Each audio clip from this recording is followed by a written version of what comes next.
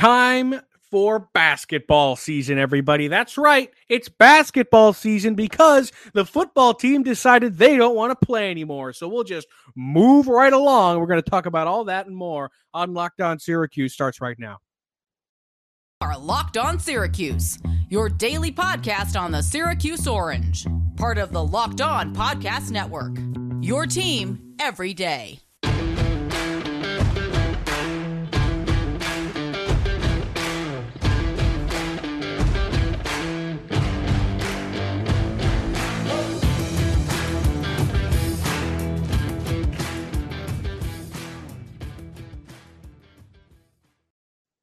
Matt Bonaparte, Owen Valentine with you on your Monday episode of Locked On Syracuse. Thank you for making Locked On Syracuse your first listen every day. We are free and available wherever you get podcasts. And today's episode of Locked On Syracuse is brought to you by Sling TV. Sling has something for everyone, especially when it comes to college football coverage. With a massive lineup of games across the ACC, Big Ten, Pac-12, and SEC, you can always catch the games you want on Sling, and now everybody can do so. Check out Sling TV now to see the massive lineup of games they have all season long. Sling, the TV you love for a price you love. Try it today. Okay, Matt Bonaparte, Owen Valentine, like I said, with you today, talking about Syracuse football. We're reacting to that loss, sadly. It was really bad. Maybe instead we pivot and we talk about Syracuse football winning the ACC championship, which also happened, but also maybe not. Syracuse football's loss, I mean, it was so every adjective you want. Gut punch, let the air out. I mean, everything you can think of, it was that. And you knew that they were going to lose almost immediately in the first quarter, 14-0, then 21-3, then it was 38-3, and they didn't. It was just so bad. Jordan Travis played a nearly perfect game, 21 for 23, passing the ball, 3 touchdowns. He didn't even have like a crazy day, 155 yards through the air. Trey Benson was electric out of the backfield, 163 yards, 9 yards per carry. He was stupid good. I mean, it was just an awful game. And on senior night, the night that's supposed to be so grand and everything, whatnot, you celebrate the guys, whatever. It just wasn't that. It was brutal. And you send the fans home really, really upset. And all I could think about the whole time, Owen, was our podcast we did a couple months ago, it seems now, where we said, all right, they're 5-0, 4-0, whatever, 6-0. If you go 6-6, that's way above expectations for what the season were. But for the expectations you built during the first 6 games, it's terrible. So I don't even know how to feel right now. Should I be happy that they're going to a bowl game? No. You should be happy they're going to a bowl game. You should be pissed that they're going to go 6-6. Okay? I can't even write in BC anymore. They just beat NC State. I can't even write in BC. Pathetic. You know, there's that an is audio the word. version of this podcast too. Pathetic is the word that comes to mind. This was a horrid football game. Absolutely horrid. On all facets of the game, Syracuse played terribly. They were not ready to play a football game. It's embarrassing. And as you said, 6-6 is a very, very feasible reality. And at that point, a bowl game is nothing more than a slap in the face. I don't care what the expectations were coming into the year. I'm aware. I picked them to go 4-8. I also saw a 6-0 football team that has not played to the same level that it was and does not look prepared to be competitive in ACC football games against anybody at this point. This team looks terrible. The coaching looks terrible. The special teams looks terrible.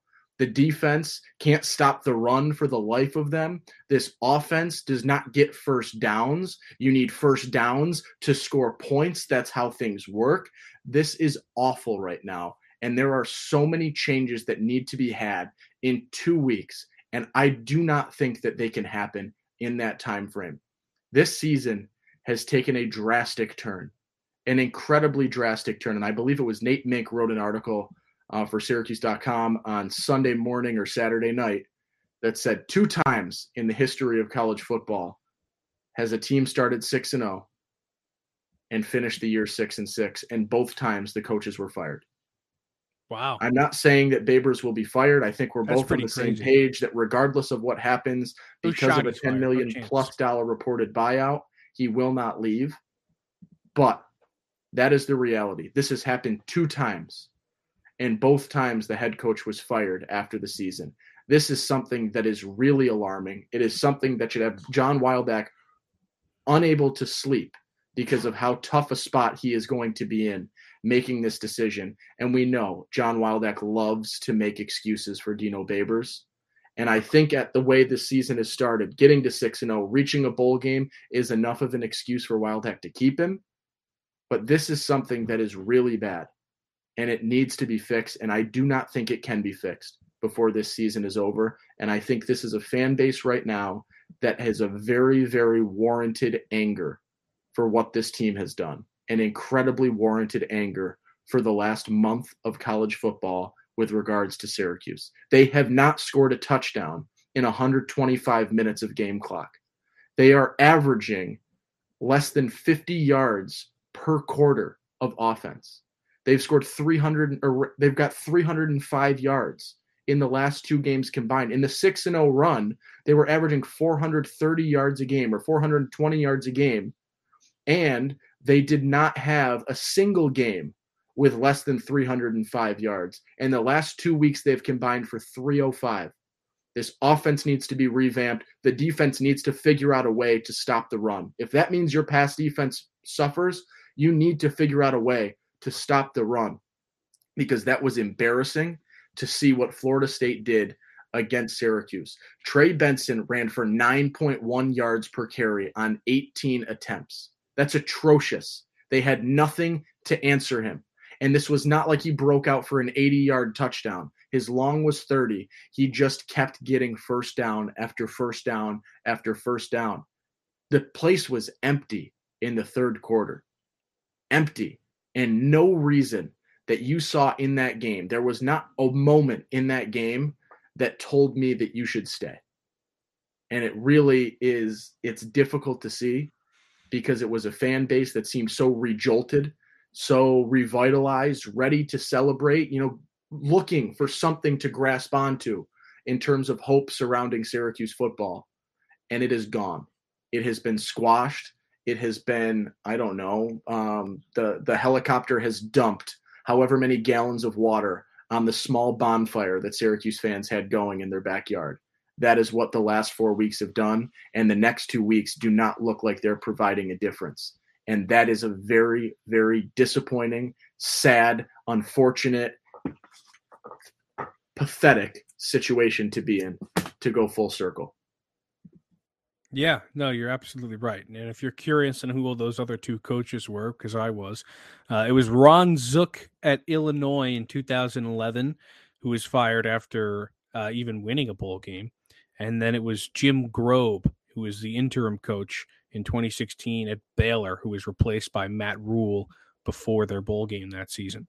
Babers, I think, could make history in being the first guy to keep his job after going 6-6 with a 6-0 start, because like you said, with the way Wildhack put it before the year, and the way that we know his buyout is 10 million plus whatever, there's just no way he's going anywhere. I just don't see it. So I think Babers is certainly sticking around. I was also just looking, and Syracuse has had 16 head coaches of its football program in the time that it's been a program. That's not very many. A team like Clemson's had like 24, 25. And Syracuse, a team that has had great success in the past. Babers his tenure's getting up there to where you look back at it and be like, wow, he was there for like a little while. But that's just what I was thinking about. It's year 7.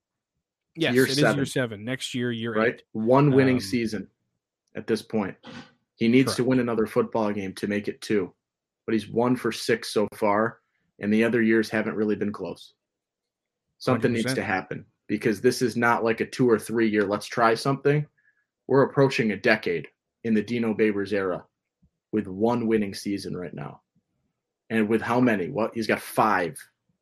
5 wins in the month of November and beyond? I think it's And how many of those were in 6. 2018? 6? How many of those were in 4 2018? of them were in 2018 or 3 of them, whatever. Yeah, exactly. So win down the stretch. Pretty bad. Keep a fan base energized, please. I'm so disappointed. I can tell. Because it's brutal. And it's so it unfortunate. Is brutal. I'm sitting right here with you. Yeah, it's awful. But take a break. Let me cool down. Okay. We must take a break.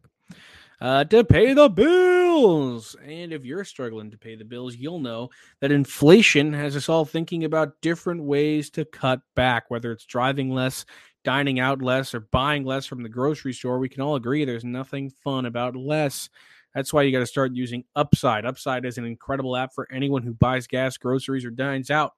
With Upside, you don't have to cut back because you get cash back on every purchase. To get started, download the free Upside app, use promo code LOCKED, and get $5 or more cash back on your first purchase of $10 or more.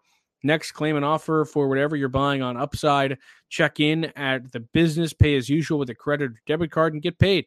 In comparison to credit card rewards or loyalty programs, you can earn 3 times more cash back with Upside. Upside users are earning more than $1 million every week. That's probably why they've got a 4.8 star rating on the App Store. Download the free Upside app and use promo code LOCKED to get $5 or more cash back on your first purchase of $10 or more. It's $5 or more cash back on your first purchase of $10 or more using promo code LOCKED. Alrighty, let's continue. Matt Bonaparte, Owen Valentine with you on the Locked On Syracuse podcast. We're talking Syracuse football, of course. It was a bad game. We all know that. Nobody's, shying away from that fact. It is what it is. But we talked a little bit about expectations and where Dino's going. But let's talk about the seniors for a second, or those who walked on senior night. You didn't see Sean Tucker. That's probably the first thing that stood out to me, is that Sean Tucker did not participate. That means he's coming back, right? I don't know if that's definitive, but I could also see, the other thing I thought about was I could also totally see him being like, I don't want to do that. Like, does he strike you as the kind of guy who wants everybody to cheer his name? No, he doesn't care. Not at all. He doesn't want to do that at all. It definitely seems like, and I think I saw something of, comments about him not wanting to, take away from the seniors moment and let them have that moment, things like that. I don't know what it means yet. Maybe it means he's unsure. And I think he should be unsure. But if you're unsure, you usually do it anyway. Yeah. I mean, I always say, and this is, sometimes wrong in hindsight, sometimes right in hindsight. You're 22 years old with a chance to make a few million. I don't know how you say no to that in any level, Sean, right? I will never, I might think it could be the incorrect decision, but I can never mentally fault a guy for wanting to get paid at this level, at this skill set. It's his decision. I don't know where he stands right now. I do think he's slid. I don't know if he's slid enough to make this a true question at this point, but he did not walk. I will say this. It was incredibly unfortunate for the seniors and those who did do that little senior walk at the end of the game, which is a really cool moment. But it is unfortunate that the score was what it was and the number of people that had left because they did not really get a moment. And that was the unfortunate part of this whole game. And Florida State piled it on. They were not letting this game end, and they wanted to continue, running the score up.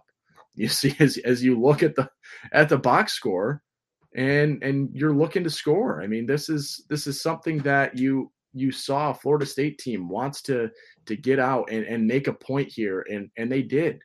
They really did make a point in this game that they were, a level that much above what it is that Syracuse can do right now. And everyone was gone, which was very unfortunate because this is recognition, and you're the all-time scoring leader in Andre Schmidt is walking. You've got a top however many round 2, I would assume, maybe 3 with the injury, cornerback that is walking, that will be drafted and will be playing on Sundays for theoretically years to come. You've got guys that have given everything, even if, the numerical success has not been there. There is a lot that walked. in terms of stories, in terms of whatever that story might be, numerical success, statistical success, individual success, and they gave it. I will say that. There was never moments where I thought they caved and didn't want to play in that kind of ordeal. Sometimes they were outdone. Sometimes they were outsized, things like that. I wish that they could have gotten a better recognition and a better celebration, because this game, and you could argue, and I don't think this is the case, but an 8 p.m. kickoff where you're going to walk after the game does not really permit a lot of people wanting to stay, plus the score, plus the whole situation. That game was an embarrassment. No one wants to stay. And it is unfortunate for those guys that deserve a moment of recognition, a moment of let's throw football aside and recognize these guys as the people they are, the hard workers they are, and whatever path they go from here. Give them that recognition, and, you know, in the brotherhood of Syracuse football, if you want to talk like that, they deserved more than they were able to get. And it is another unfortunate situation that is a result of how awful Syracuse played in this game that led to that moment not being as good as it possibly could have been. Yeah, you're absolutely right. They didn't really get that moment. They just didn't. They saw a pretty empty dome, and I mean, let's look at the list of players who did participate. This is a tweet from Emily Leiker. I'm going off here. 11 total players: Sam Warren, Devon Cooper, Eric Coley, Dakota Davis, Carlos Vattarello, Aaron Belinsky, Andre Schmidt, Chris Elmore, Garrett Williams, Matthew Bergeron, Michael Jones. Some big names on that list. I didn't even give Elmore a shout there. I was going to say Elmore, underratedly huge name on that list. A guy who's been here since, I don't know, it seems like 1834. And he's been the heart and soul of the program for like literally 6 years now, playing whatever position they need him to: tight end, fullback, offensive line, defensive line. Like, the dude has been everywhere. And he's going to be gone. And he didn't even get to play half a game this year. He got hurt so quickly that he was gone. And then, you know, there's also a name like Michael Jones on this list, who had a very emotional press conference. And somebody, I believe in a press conference, he said that he was thinking back to 2019 when nobody knew who he was. And he became such a huge staple of the defense and such a big representation of what Syracuse football was and is. And he's the guy who's making top linebacker lists across the country and whatnot. And he's going to go to the NFL as well and be a good player. Michael Jones leaving this team is not on par, but a lot closer to Eric Dungy leaving than people realize, in terms of just leadership and what he meant to the program and things like that. Because Michael, he bleeds Syracuse football. It's just like what he is. And then, like you mentioned, Andre Schmidt being the all-time leading scorer, leaving, a Luke Rose Award winner, a guy who bounced back really strong this season. Yeah. So many stories. There's a lot of guys. And how about Bergeron? A guy who was Bergeron's story is one of my favorites. Ryan Alexander's playing right tackle in 2019. Syracuse is coming off a 10-3 year where they're supposed to be fantastic, and they've been terrible. Halfway through the year, Ryan Alexander says to Dino Babers, who is the coach that bills himself on being the guys get behind me guy, and all my players love me, and everybody wants to play for me. Ryan Alexander says, I'm done. And he walks out on the program. Nobody even knew he was going to do it. He just left. He said, I'm done. They didn't know what to do. Dino was like, whatever, who's going to play right tackle? This guy is a veteran tackle on our offensive line. He knows our scheme, whatever. Matthew Bergeron had to fill in. Everybody was like, who is this Canadian guy coming in? Like, this French-Canadian dude? Like, who is this? Becomes one of the best offensive linemen Syracuse has had in the past 4-5 years. I mean, he really was fantastic. And him leaving leaves a massive hole. If you thought Aaron Service leaving left a hole, Bergeron leaving is catastrophic in terms of where that offensive line is going to go. Like, somebody really, Enrique Cruz better show up and be the guy, because if he's not, that hole's going to be huge. Yeah, I keep thinking the number of stories that walked around the dome that night or on Saturday night, really. Each guy with, their own story, their own contributions. Some obviously will leave bigger holes on the field than others. Some we might not even know the true story or their impacts or, what they were as players or things like that. But so many stories took a lap around that field. And because of the way this game went and because of the score and how quickly it was out of hand, it was a moment that did not afford them the recognition that I think you deserve when you give your all to a program, even if it is unsuccessfully. When you give your all to a program for as long as these guys did, and you talk about Elmore, who just said, "Sure, I'll do it. I'll do it. I'll do it. You want me here? Fine. That works for me. I'll try this. I'll try that." Just guys that will do what it takes to try and win. And even if it didn't end up with W's, that effort needs the recognition. I will say I got to shout out Andre Schmidt. I saw some videos, some pictures, him giving his shoes or his cleats to I Miss Eric Dungy on Twitter. That was a cool moment to see, that and recognizing the young fans and that passion. Cool moment out of him to see that.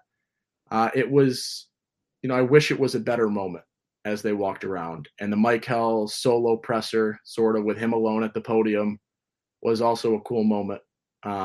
It was just, I wish the moment was bigger for them. More people were able to stay. More people wanted to stay, that kind of deal. But it is what it is. We'll give them the recognition on here that we can.